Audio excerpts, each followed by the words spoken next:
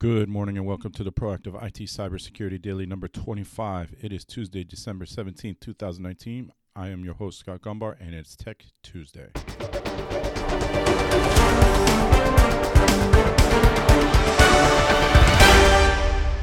This podcast is brought to you by Nuage Tech, a client-focused and security-minded IT consultant based in Central Connecticut. You can visit us at nuagetech.com. That's NWAJ Tech.com. All right, happy Tuesday, coming to you live from icy Central Connecticut. I was going to say snowy, but it's not. It's icy. We have a little bit of an ice storm today, but we're getting through it. First up, this was actually reported really early on Monday, but and this is on Naked Security, police get unprecedented data haul from Google with geofence warrants. So before you commit arson, do you leave your phone at home? So what's happening is criminals are keeping their phones with them when they're committing crimes and getting caught because of that. So Forbes has discovered that Google has complied with so-called geofence warrants that have resulted in an unprecedented data haul for law enforcement, one in which Google combed through its sensor vault to find 1,494 device identifiers for phones in the vicinities of the fires and then landed them over to the Bureau of Alcohol, Tobacco, Firearms, and Explosives. So that's the ATF for short. So the lesson here is if you're going to commit crimes, don't bring your phone with you. No need for a selfie. Next up on Bleeping Computer, high school students find spy cams in their hotel rooms. So high school students from Wisconsin attending a conference in Minneapolis found spying cameras in their rooms in a downtown hotel, prompting a police investigation. The recording devices were not found in other rooms on the property. The hotel management determined after a careful search. The investigation moved forward. The students were attending a conference sponsored by Madison East High School at the Hyatt Regency Hotel in Minneapolis. It is unclear if they were the target, although the information available at the moment seems to suggest so. Well, if there were no other cameras in any other rooms, then I would say yes. In a letter to parents, a school official said that the incident was being investigated. Principal Brendan Kearney added that as a precautionary measure, a staff member accompanying students on the trip was placed on leave. So it sounds like they already have their suspect. Kind of scary, though. Also on Bleeping Computer, over 435,000 security certs can be compromised with less than $3,000. So after analyzing millions of RSA keys and certificates generated on low entropy, lightweight IoT devices, that's Internet of Things devices if you're not aware, security researchers at Keyfactor discovered that more than 435,000 of them share their prime factors, making it easy to derive their private key and compromise them.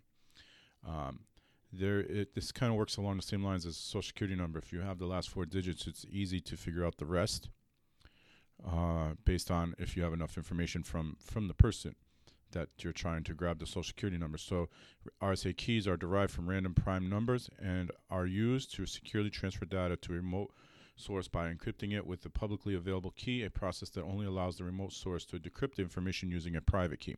While generating RSA keys is intrinsically insecure, their low entropy states could lead to random numbers they generate being predictable, as the Keyfactor research team was able to demonstrate. So there's a demonstration of this, a graphic on this is on Bleeping Computer. So go take a look at that. This critical systems that are at risk. If an attacker discovers the two prime factors used to derive the RSA keys, the private key can be rederived, allowing the attacker to impersonate the remote data transmission source as well as decrypt stored data that relies on the private key's confidentiality.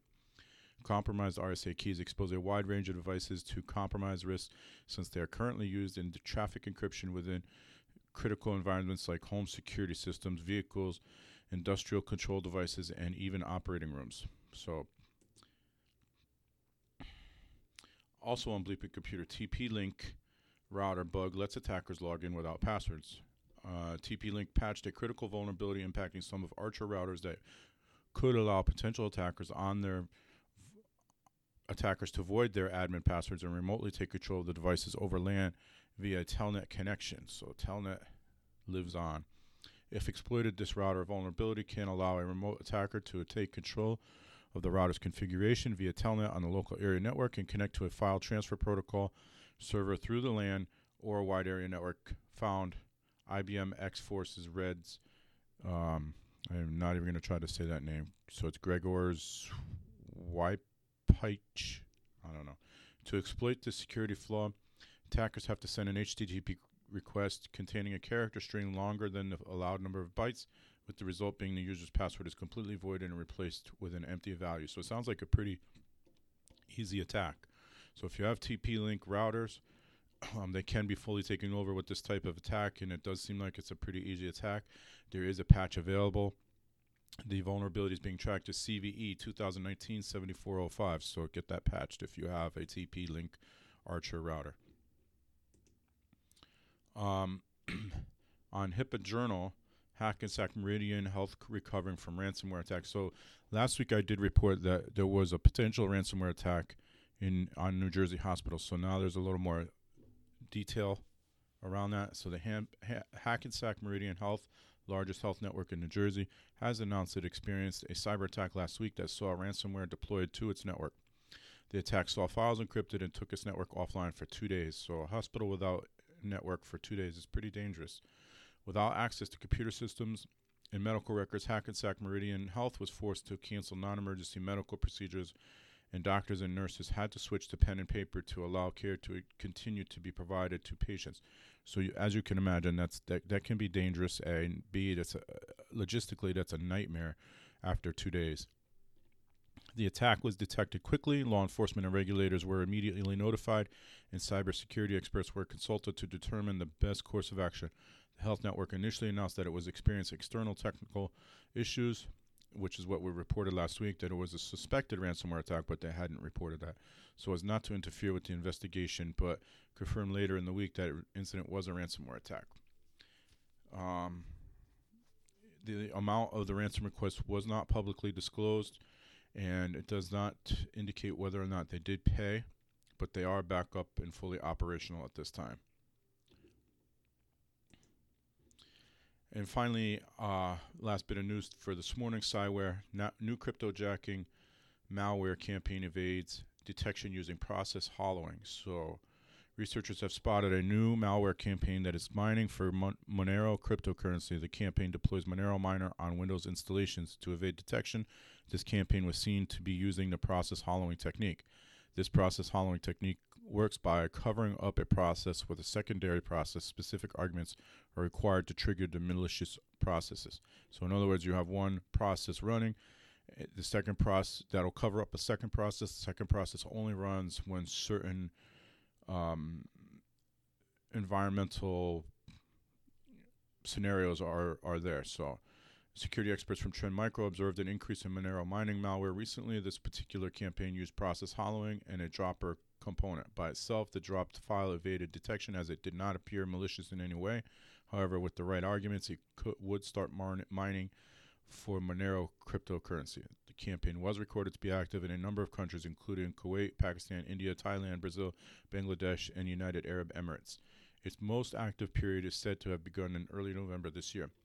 So overall, crypto mining is actually down. A lot of people have taken action. You know, for a while, a lot of websites were being cryptojacked, and that has reduced in number. So crypto mining overall is down, but now there's a new round. Doesn't appear to be in the U.S. yet, but I'm sure it'll make its way here. And then finally, it is Tech Tuesday.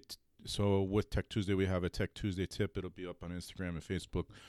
It actually should already be up on Instagram, and it will be up on Facebook later today, and it's already up on Twitter. So Tech Tuesday tip: with ease of use comes risk. So that ties in with a new blog post on thewatchtech.com, and the new blog post is in regards to Ring cameras being hacked and who's really to blame for that. And obviously, so they're easy to use, that's why people are buying them. But with ease of use comes risk, and that really ties in with a lot of things these days. So go check that out, and I will be back tomorrow morning with another episode of the Cybersecurity Daily. Until then, stay secure.